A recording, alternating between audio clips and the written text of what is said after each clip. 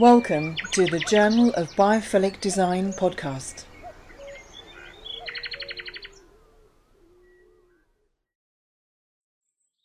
Well, we're thrilled today to be joined by Sally Courtard, designer and best-selling author. Sally also writes a great column for Country Living, Good Life in the Country, about her small holding deep in the North Yorkshire countryside. After studying archaeology and anthropology at Oxford University, Sally has spent the last 20 years designing, making and writing about homes, craft and outdoor spaces. She sees no boundary between the rules that govern good interior design and those which are needed to craft a spectacular studio or glorious garden. Sally, many thanks for joining us. I'm glad you can. You're very welcome. It's lovely to speak to you. I think I could talk to you for hours about the trials and tribulations of the good life from the Country Living magazine. Sounds absolutely awesome and mental as well. But the podcast is about biophilia, so I'll try and hook it on that as much as I can. Obviously, you're keen to make good design accessible as possible, and you've written over 20 books about restoring houses and designing interiors and outdoor living. I love your little book of building fires. So if anyone's listening, oh, brilliant! It's really cool. How to build a shed, another one, yeah. And the Hedgehog Handbook. Personally, because obviously I'm a creative, your studio, creative spaces for creative people is great, and obviously Pure Living, how to detox your home from BBC Books. Obviously, there's many more. You've got half my list there. That was fantastic. You that's buying my books. I absolutely love them. Are beautifully produced, and you write so well. I'd like to obviously focus on your book, Biophilia. That we can sort of riff off, and I really want to find out more about what biophilia means to you and how you think it makes a difference in people's lives. Just for the people listening as well, Biophilia, this book, if you get a copy of it, it's absolutely beautiful. It was on Forbes magazine's 5 isolation must reads. So if Forbes say it, then you've got to go and get yourself a copy. So Sally, could you start by telling us a little bit about yourself? Obviously, you live in the country and have a small holding. I do, and I'm not entirely sure how I've ended up here.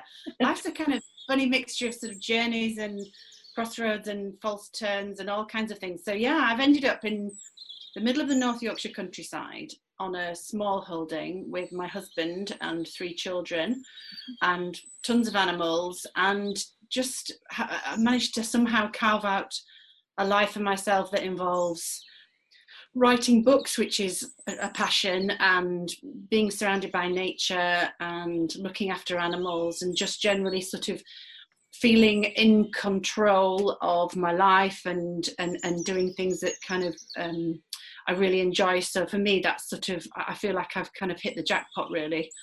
So yeah, I'm so blessed to live in the countryside. Oh, sounds absolutely lovely.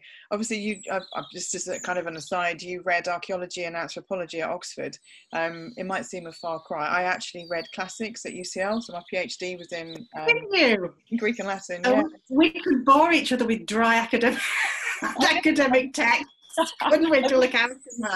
I know, but you know, I don't think there's a massive gap between, in a funny way, lots of kind of academic subjects and biophilia or sort of interest in nature and things. I mean, certainly Arc and Anth, there's a big core of information in those subjects which are about how societies organise themselves, how they relate to nature, how they build their homes and relate to their environments and stuff like that. So pretty much, although my sort of working life seems to have sort of taken quite a few little kind of random turns here and there is a kind of core principle that runs through them, which is to do with sort of how, looking at how people relate to their environment, whether that's their cultural environment or their natural environment or their family environment, all those kind of things. I just find I find people fascinating, and I find historically it's fascinating how people have kind of solved the same problems kind of, you know, over the centuries. So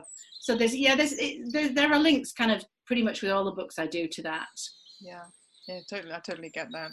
I mean, obviously, you clearly love and are passionate about our natural world and all the creatures and the plants that we share a planet with. I mean, what actually what kickstarted that in you? I mean, what immersed you? Were you immersed in nature from a young age, or?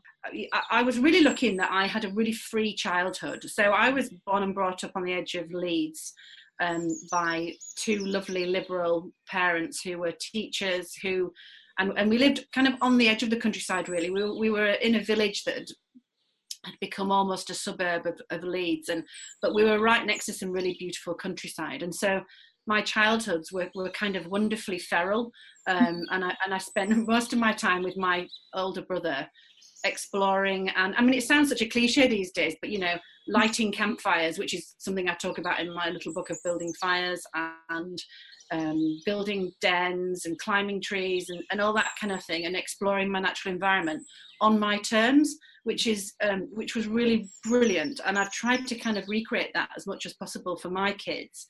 But it is a different climate that we live in, and I think we're probably slightly more cautious as parents in this day and age about letting our children have such kind of freedom. So maybe that's where the kind of love of nature came in. My mum especially was always really passionate about wildflowers and gardening, and my dad's really into craft and woodwork and craftsmanship and things. So there's sort of those kind of different angles feeding into it. But I think it must have just been that the ability to be allowed to kind of be a child in nature that sort of started it all off, really. And then as often happens, when you become a teenager and nothing's cool to do with nature anymore, so you go off and you want to live in the city, and I did that and quite enjoyed it, but eventually realised that kind of country living and that kind of thing were where my heart was, really. So came back to the countryside. Yeah, that sounds really great. As you say, being a child in nature, I think if we could have, if all children, or all of us could have that early life in, surrounded by nature, and as you say, on your terms, being able to create dens and just have that freedom. As you say, it's a different time now, but it's so important, isn't it? It is, and funny enough, I touch on it only briefly in the book, really, but the relationship between biophilia and children, I find really profound. And I mean, I don't go into enormous sort of scientific detail in the book, but one of the things that keeps coming up time and time again from studies about the sort of health and well-being benefits of nature is just how any benefits that we do receive are magnified in children. So and also the converse of that is that if children are deprived of natural surroundings, it has such a kind of profound effect on their well-being. So one study, for instance, looked at the nature of play in children, and how when children play in nature, they play in a fundamentally different way than they do, say, with plastic toys or in a classroom environment. And that children in nature, the play tends to be, they take more risks, and they're sort of more physically confident. And also the games that they play aren't as gendered as when they're in the classroom, or when they're playing with pink toys or blue toys or that kind of thing. And that sort of, I found that really moving, that children, if allowed to kind of play in a natural environment, aren't necessarily constrained by all the things that cultural toys and TV and classroom environments tend to push on them. Does that make sense? Yeah, totally. Yeah, no, absolutely. As you say, it's that non-gender specific. It's given them that freedom. They do play differently. I mean, even when obviously you were saying about when you were a kid. I mean, I remember when I was playing in my mates, and it just gives you a sense of freedom, actually, as a child. That anything, you can do anything. It's also a sense of control, that you can be like, the king of the jungle if you want, and absolutely. And that, there's been a lot of work recently on introverts, and about how a lot of life isn't really set up for people who are kind of naturally introverted, whereas and like the kind of peace and quiet and like their own time, and they don't necessarily need to feel surrounded by hundreds of people all the time. And for me, kind of nature and being around nature and stuff really taps into that, because I feel like that I'm quite a chatty person, but I'm also quite an introverted person. I really like my own time, and I like not to be surrounded constantly by people and noise and that kind of thing. And so So, you know, the natural world really supports, you know, both kind of personality types, sort of introverts and extroverts, which is maybe something that kind of urban life doesn't necessarily do so well. Yeah, no, I totally agree. I'm exactly the same as you. I'm the same. I'm chatty, life and soul of the party, but then I do like my own space and I like to be quiet. And I like to be away from it. I had an interview with Andrea Harmon, who's the head of innovation for Ecofon, you know, the acoustic panel company. Fantastic. Yeah, she's a real, I mean, she, you know, from a really scientific point of view, she was, and I thought this was awesome. She mentioned that sound doesn't have, you know, in nature, sound doesn't have walls. So when we're outside, the sound kind of just goes on, if you know what I mean. It's kind of this open space. But when you're inside, you've got four walls, so everything reverberates back on you. So actually, it has a, you know, it's detrimental effect on our minds and on our, you know, on the psychology of us.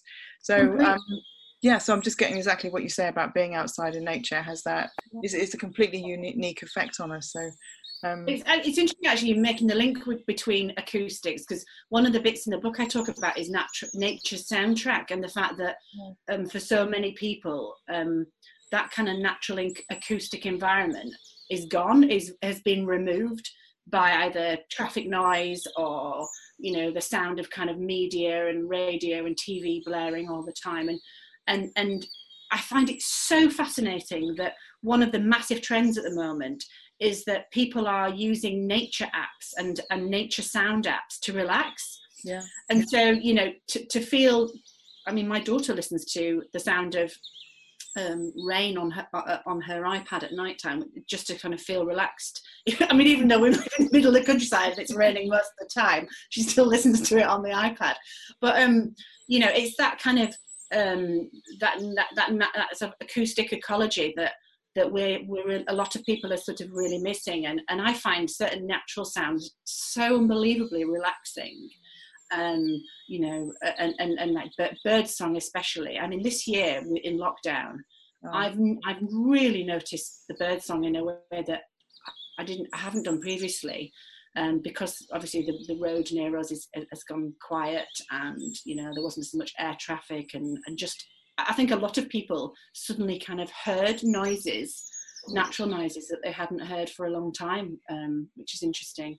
I do wonder, like, and this is just a slight random aside, I do wonder what the difference is going to be when electric cars finally become the norm, because they're so quiet. I mean, I borrowed an electric car for a month to do a kind of road trial on it for country living, and I was stunned by how quiet it was. And it does make me wonder whether, you know, when our roads are quieter, you know, the safety sort of aspect aside of kind of whether people are actually going to hear traffic coming towards them, but you know, the kind of, I don't think we're going to miss all that sort of diesel and petrol kind of sounds, and the sounds of the kind of combustion engine and things that I'm hoping that will make a difference. Yeah, I totally agree. It'd be really nice. I kind of, yeah, let's just bring on the electric car. I'm looking forward to that the mini electric car. So, yeah, you know, just have to save up a bit for. I'm going to have to sell a few more prints. Yeah, exactly. I mean, what is it about the natural world that you love so much? I mean, what is it that really sings to you? Really, what is it that you really love? Well, I'm quite an aesthetic person. Well, I'm a very aesthetic person. So, and so for me, kind of nature's aesthetic, I find really pleasing. I love the colours of, I mean, you know, without sounding trite, I love the colours of nature. I love the patterns of nature. I love the kind of hues and the tones and the balance of sort of the things that I'm looking at. They always seem to kind of work. And I love the fact that nature's not a static thing either, so that you know, the seasons mean that every time I look out of my window, you know, no 2 days are alike, and that's, I find that so exciting and so kind of mesmerizing. Yeah. But also, I mean, I you know, there are so many things I like about nature, you know, beyond its kind of awesome power, and you know, I don't want to be over sentimental about nature, because nature can be brutal, but I love the fact that it's so, you know, it works, it's a balance, you know, it has its own innate balance, and its own innate rhythms, and it's like it's an amazing system that works, and so that kind of appeals to the sort of engineering side of my my brain.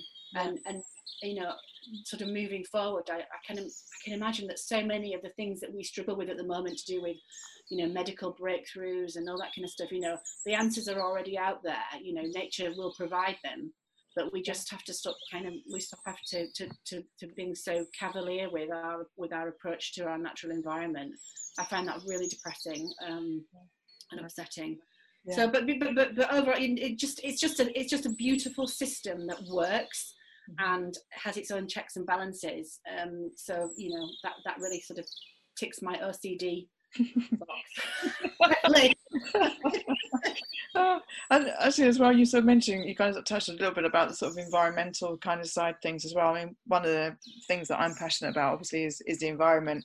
And there's a kind of, I suppose, there's a secret thing inside me that thinks, well, if more people bring biophilic design into their life and into their home and into their workplace, you know, they're going to respect nature. They're going to sort of appreciate it in a different way. So they're not going to stop chopping the trees. You know, they're going to stop chopping the trees down and polluting the atmosphere. I kind of I couldn't agree more. And I think there's something I'm really hoping that one of the things that has struck me is the fact that people haven't been a bit, when people go on holiday away from their, whether it's taking a weekend break or you know, from their sort of everyday lives, they at the moment have to remove themselves physically quite a long way from where they live to actually go. And so I find it's interesting that people choose to go to the beach or to the forest, or they go abroad or whatever to find the thing that they're looking for, the kind of beauty that they're looking for.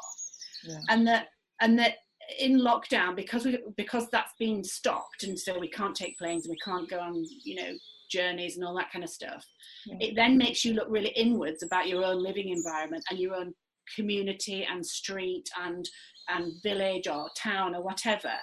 And I'm really hoping that makes people focus a bit more on their direct communities and their direct living experiences, rather than feeling that. And you know, I can't possibly imagine what it must be like to, well, I can imagine actually what it must be like to live in, you know, some kind of awful situation where, you know, you're in a high rise and it's, you know, there's no greenery around and that kind of thing. So, you know, I don't want to be sort of say, oh, you know, I don't want to trite about it and say, oh, you know, we should all be, you know, planting trees where we live and things. But in general, having a kind of awareness of your local environment and knowing how to make positive changes to it, whether that's through planting or whether it's on a kind of societal level where you know, you demand things of politicians, where you say, well, actually, you know, I want a better community and I want better streets and I want you know, living spaces, as in green living spaces. You know, they're all things that kind of feed into this idea that, you know, if we maybe looked a bit closer and stopped trying to escape from where we lived, and, you know, maybe we might improve things. I think that's right. It kind of sort of brings us on to kind of the next question, really. Obviously, in this lovely book, again, listeners, go buy it. It's Biophilia. You have this sort of subheading is You, Nature and Home. It says a handbook for bringing the natural world into your life. I mean, I think it should be the handbook that everyone has in their house, in their workplace, and it's like the place to go to kind of get inspiration about bringing nature inside. And you just mentioned, I'm just going to jump around a little bit, but you mentioned community just now, and in their sort of communal spaces. I mean, how can people bring biophilia into those sort of like community activities or community spaces or communal spaces that would actually make a difference? Well, do you know, I think it's a really interesting time to live in cities, because on one hand, you know, they are massively polluted places with lots of kind of social challenges, but yet at the same time, never has there been such a kind of enthusiastic and engaged population who are interested in bringing nature into urban environments. And whether that's, I mean, I do quite a lot with work with urban beekeepers, or there's some fantastic organisations that focus solely on planting trees in cities, and that's not just in this country, that's in America and Europe as well, or you know, community gardens or urban farms or all these kind of things where, you know, communal spaces are being treasured and looked after by their own community. I think those are kind of really powerful projects, because they're not just about nature, they're about community, and people kind of looking out for each other and things, because I don't think you can kind of view looking after nature without looking at how communities look after each other either. So for me, it's kind of political with a small p. You know, I think there's a big link between kind of policy and people's sort of living environments and how they relate to each other and stuff. But, you know, I mean, there are big glamorous projects as well. You know, there are lots of kind of, especially in the Far East, where architects are making living buildings, you know, where they have, you know, high rises with these most amazing kind of living balconies or living walls or living roofs, and making, you know, the cities of the future will look hopefully quite different. But at the moment now, there are lots of community schemes where people can get involved on a volunteer basis, certainly. Yeah, no, exactly. In terms of like homes and workplaces, I mean, I'm fascinated how, you know, obviously people are trying to go back to work and they're scared, you know what I mean? They're kind of, it's almost like fear. They're not sure what it's going to be like. They're worried about space and stuff. I've seen some really interesting kind of almost interventions of how sort of nature planting can be used to break up the space, to sort of help clean the air and all that sort of stuff. Obviously, it's a huge kind of question, really, but I mean, maybe just sort of top line. How do you see biophilic design helping workplaces, and is it the same for our homes? Is it kind of the same sort of principle? Well, the same kind of principles underlie it all, and very simply, they're about putting yourself in direct contact with nature, and if you can't do that, then putting yourself in direct contact with nature's patterns and images and rhythms and that kind of thing. And I go into kind of that in great detail in the book. But in terms of the kind of workspace question, I'm really hoping that the biophilic approach to architecture and interior design becomes so commonplace, and because it's so important for human health and productivity, that it becomes as absolutely normalized as health and safety kind of legislation in the workplace, or, you know, working time initiatives and that kind of thing. So that and the great persuading argument for companies has to be that employees in working environments who are surrounded by natural motifs or plants, or have decent views out the window, or have fresh air, you know, washing through the building, or all these kind of things that are the kind of core biophilic elements, actually are massively more productive. They're happier, they're more productive, they're more creative, they take less sick days. You know, it's a tick, tick, tick. If I was an employer of a big company, this is really kind of like profound information. I don't think it requires huge kind of money throwing at it necessarily. I mean, some office blocks are awful, and they're never going to be good places for people to work. And you know, that's kind of the result of sort of, you know, a lot of post-war, you know, sort of cheap building projects and things. But I think a lot of workplaces, you know, with some quite sort of nuanced changes, could make things so much more pleasant for the people who work there.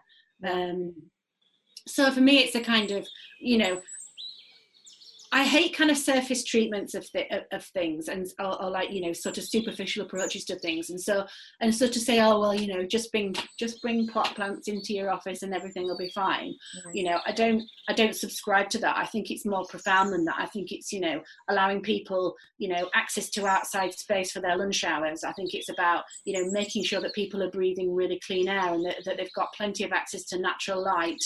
You know, all the things that make people happier and better. I think people should be sort of employers should be thinking about. I mean, how did you find out about biophilia, or the sort of like the term biophilia in the first place? It must have crept in at some time. I mean, because I write so many. I write so many books. It's a kind of it's a compulsion that.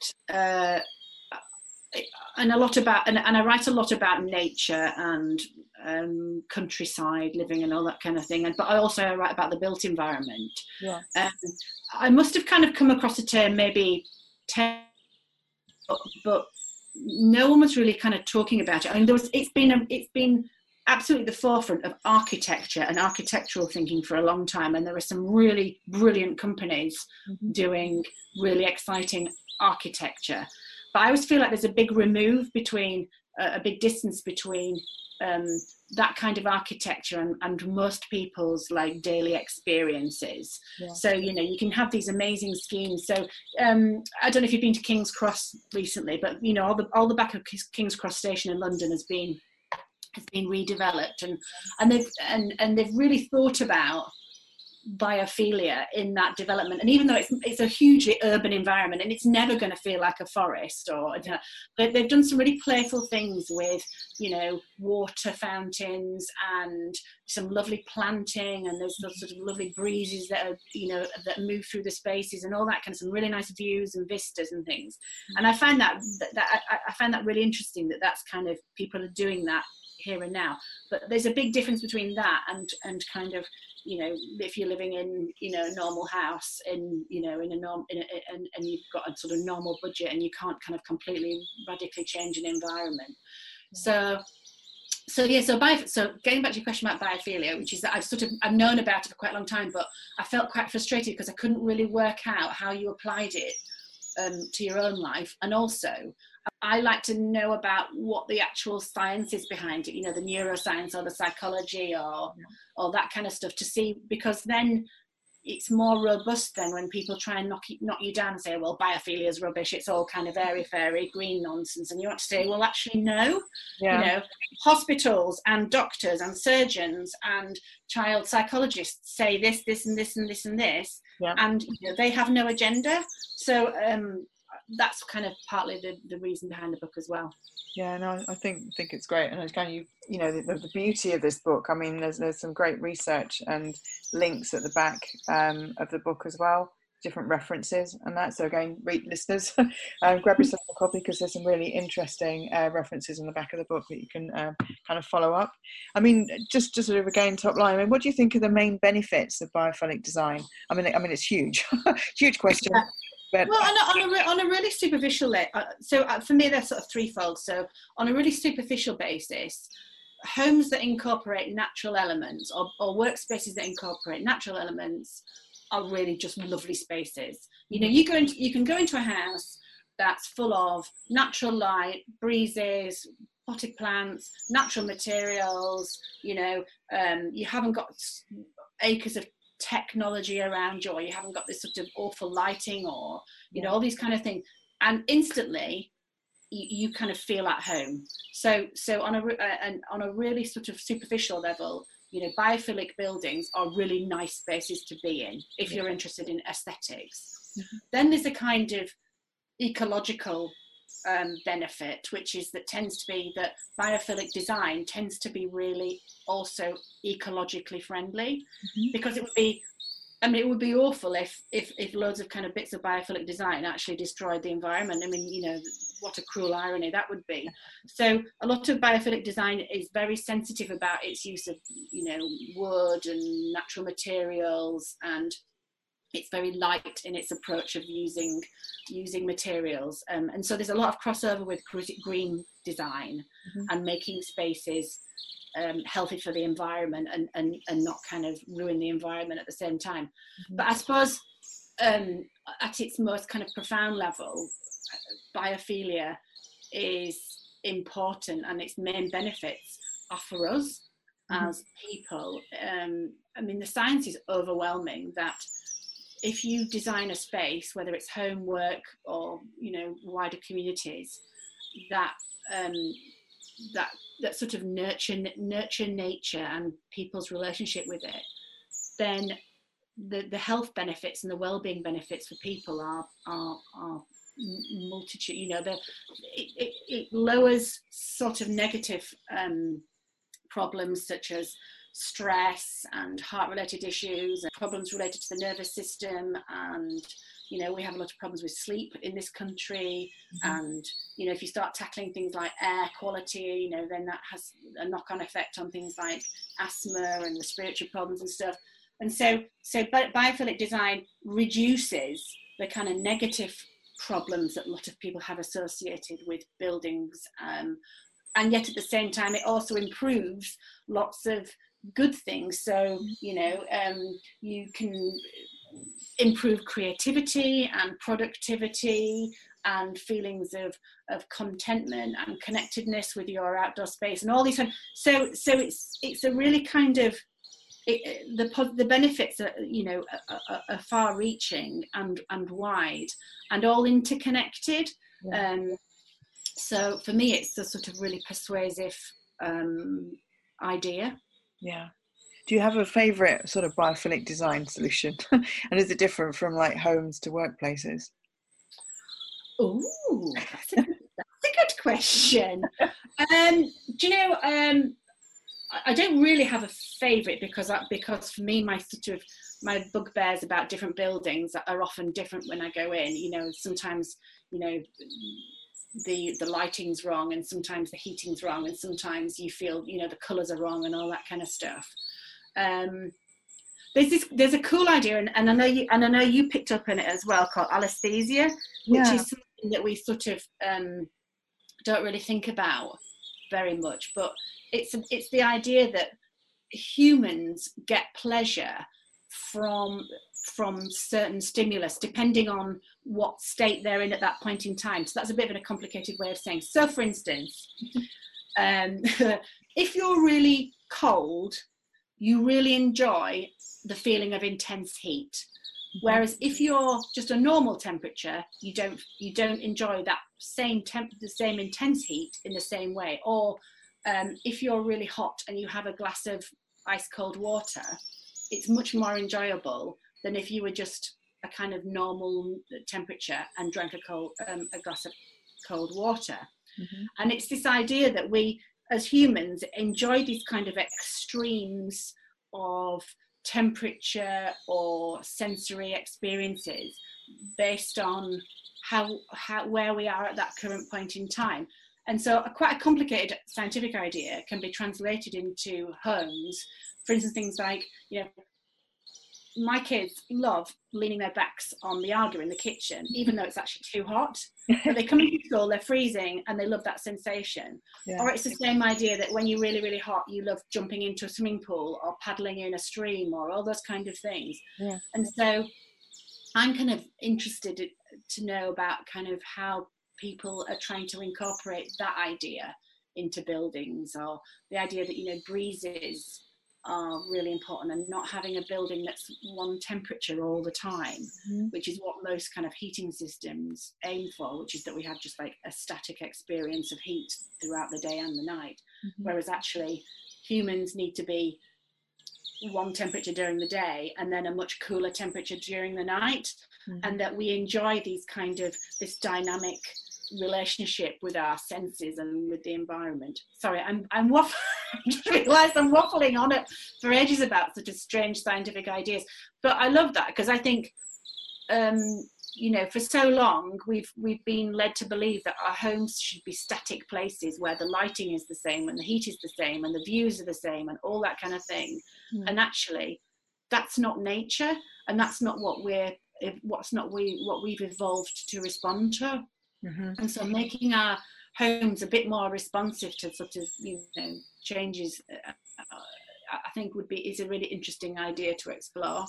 Yeah, I don't know, when I read that in your book, this anesthesia, I thought, what's this? This is really cool. And like you, with the whole academic brain, is like, I want to know more about it. So I thought, I'll collar you first. I'm not sure I've explained it brilliantly, but the only way I can think about it is literally this sort of warming your bottom on a campfire kind of analogy, which is just that lovely sort of, you know, like delicious sensation of the front of me is really cold and the back of me is really warm kind of thing. And I love that. I sort of love that idea, and it's true above anything else.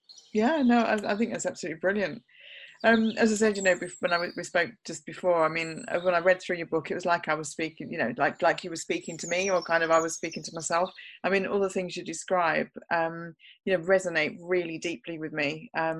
you know, everything from like the nature soundtrack to natural light, being near water, fresh air, moonlight. I mean, you've mentioned as well views of nature. I mean, obviously that's based on sort of science as well. I mean, I set up my gentle wellness after both my mother and father were in hospital, and I kind of, it was a bit of sanity for me. It's like, oh, I think, you know, this sort of whole, I've heard about biophilia, so I put in prints for my mother, and it did, and I actually saw for myself that it reduced blood pressure. It just helped to get better quicker. It helped to focus. It kind of not, you know, reduced sort of a kind of like delirium almost.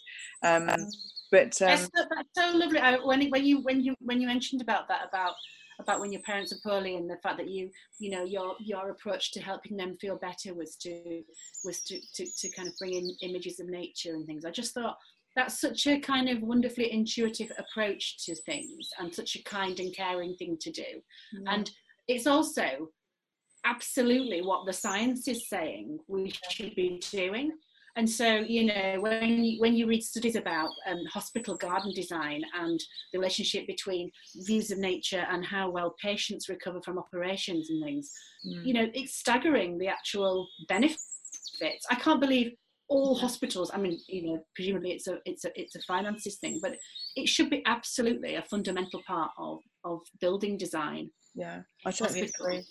I mean, they could do it with, you know, I mean, you know, instead of buying like horrible plastic stuff or whatever, you know, they can buy things that are still self-cleaning and all that sort of stuff. I mean, I interviewed Dame Laura Lee, you know, you know, she's CEO of the Cancer Care, Maggie's Cancer Care Centres. Right. And she was saying that people with cancer, you know, they don't like their sort of senses are sort of hypersensitive, for want of a better word, and so when they touch metal handles, it kind of affects them. So a lot of their stuff is like sort of wooden handles or natural stuff, so it just makes everything so much better. I mean, when they're doing hospital, I mean, I just wish everybody, like you say, I wish they were all, that was one of the reasons as well why I set the company up, was that I kind of, it's out this sort of crazy altruistic thing that I want every NHS to be full of biophilia. I want every NHS to have like at least views of nature. You know, I know they can't cut holes in the walls, and if they did, it'd probably be the views of the bins or the car park or something.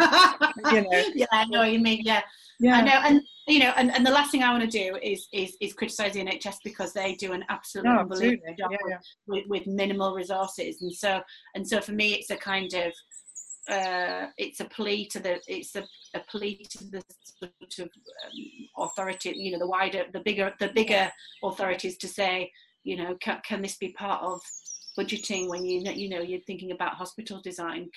This is something to be borne in mind. But you know, we've known about this for ages, and I write about this in the book, that Florence Nightingale, when she was helping the soldiers in the Crimean War, you know, she wrote about the effect of bringing fresh flowers into the wards, and that it helped improve the morale and in certain cases the healing rates of the patients. And you think, it's long enough ago, we should be doing something about this a long time ago. But I agree. I've just actually got that quote open here. It says, what Florence Nightingale wrote, it said, "I shall never forget the rapture of fever patients over a bunch of bright coloured flowers. People say the effect is only on the mind. It is no such thing. The effect is on the body too." So just as you say, I mean, this is your quote that you've put in your book, from Florence Nightingale. Yeah, completely. I mean, that was way back then. Yeah. And the mind and the body are separate entities anyway. So, you know, if something does improve your spirits and your well-being and your morale, then that has a direct effect on your immune system. So, you know, it's an absolute no-brainer, really, isn't it? Yeah.